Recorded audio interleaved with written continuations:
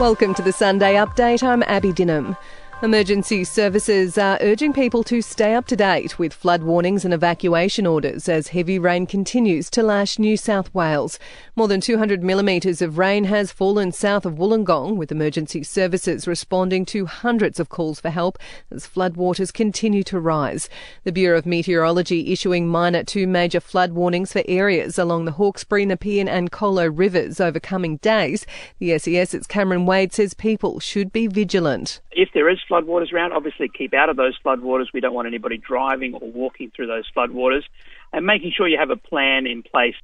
New South Wales has detected its first case of diphtheria this century. The contagious and potentially deadly disease was diagnosed in a 2-year-old girl. The child, who was not vaccinated, is currently in an intensive care unit in Queensland. Former Labor Minister Jane Garrett has died from cancer, aged 49. Within hours of her passing, Premier Daniel Andrews offered her family a state funeral.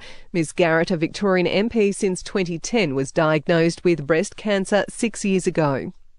Victoria Police are investigating a shooting north of Melbourne. A 39-year-old Wandong man was taken to hospital yesterday afternoon with non-life-threatening injuries. The exact circumstances surrounding the incident are yet to be determined. Divorce rates in Australia have reached the highest level in decades, with COVID lockdowns placing stress on relationships. Nearly 200,000 people have filed for divorce in the past 2 years. Overseas, US President Joe Biden says women travelling for abortions will be protected by the federal government.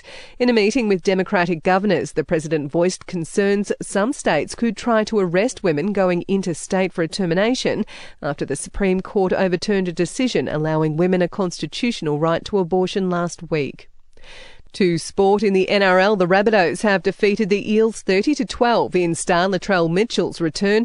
Jason Demetriou happy with his team's efforts. I thought the try before half-time was really important. I thought we were under the pump defensively a fair bit and held our line. While the Cowboys down the Broncos 40-26, the Wallabies have ended an 8-year losing streak, pulling off a 30-28 victory over England in Perth.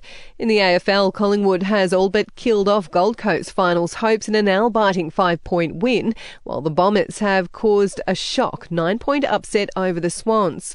At Wimbledon, Nick Kyrgios has beaten Stefanos Tsitsipas in the third round. The hot-headed Aussie was issued a warning after swearing at a line judge in the heated 4-set match.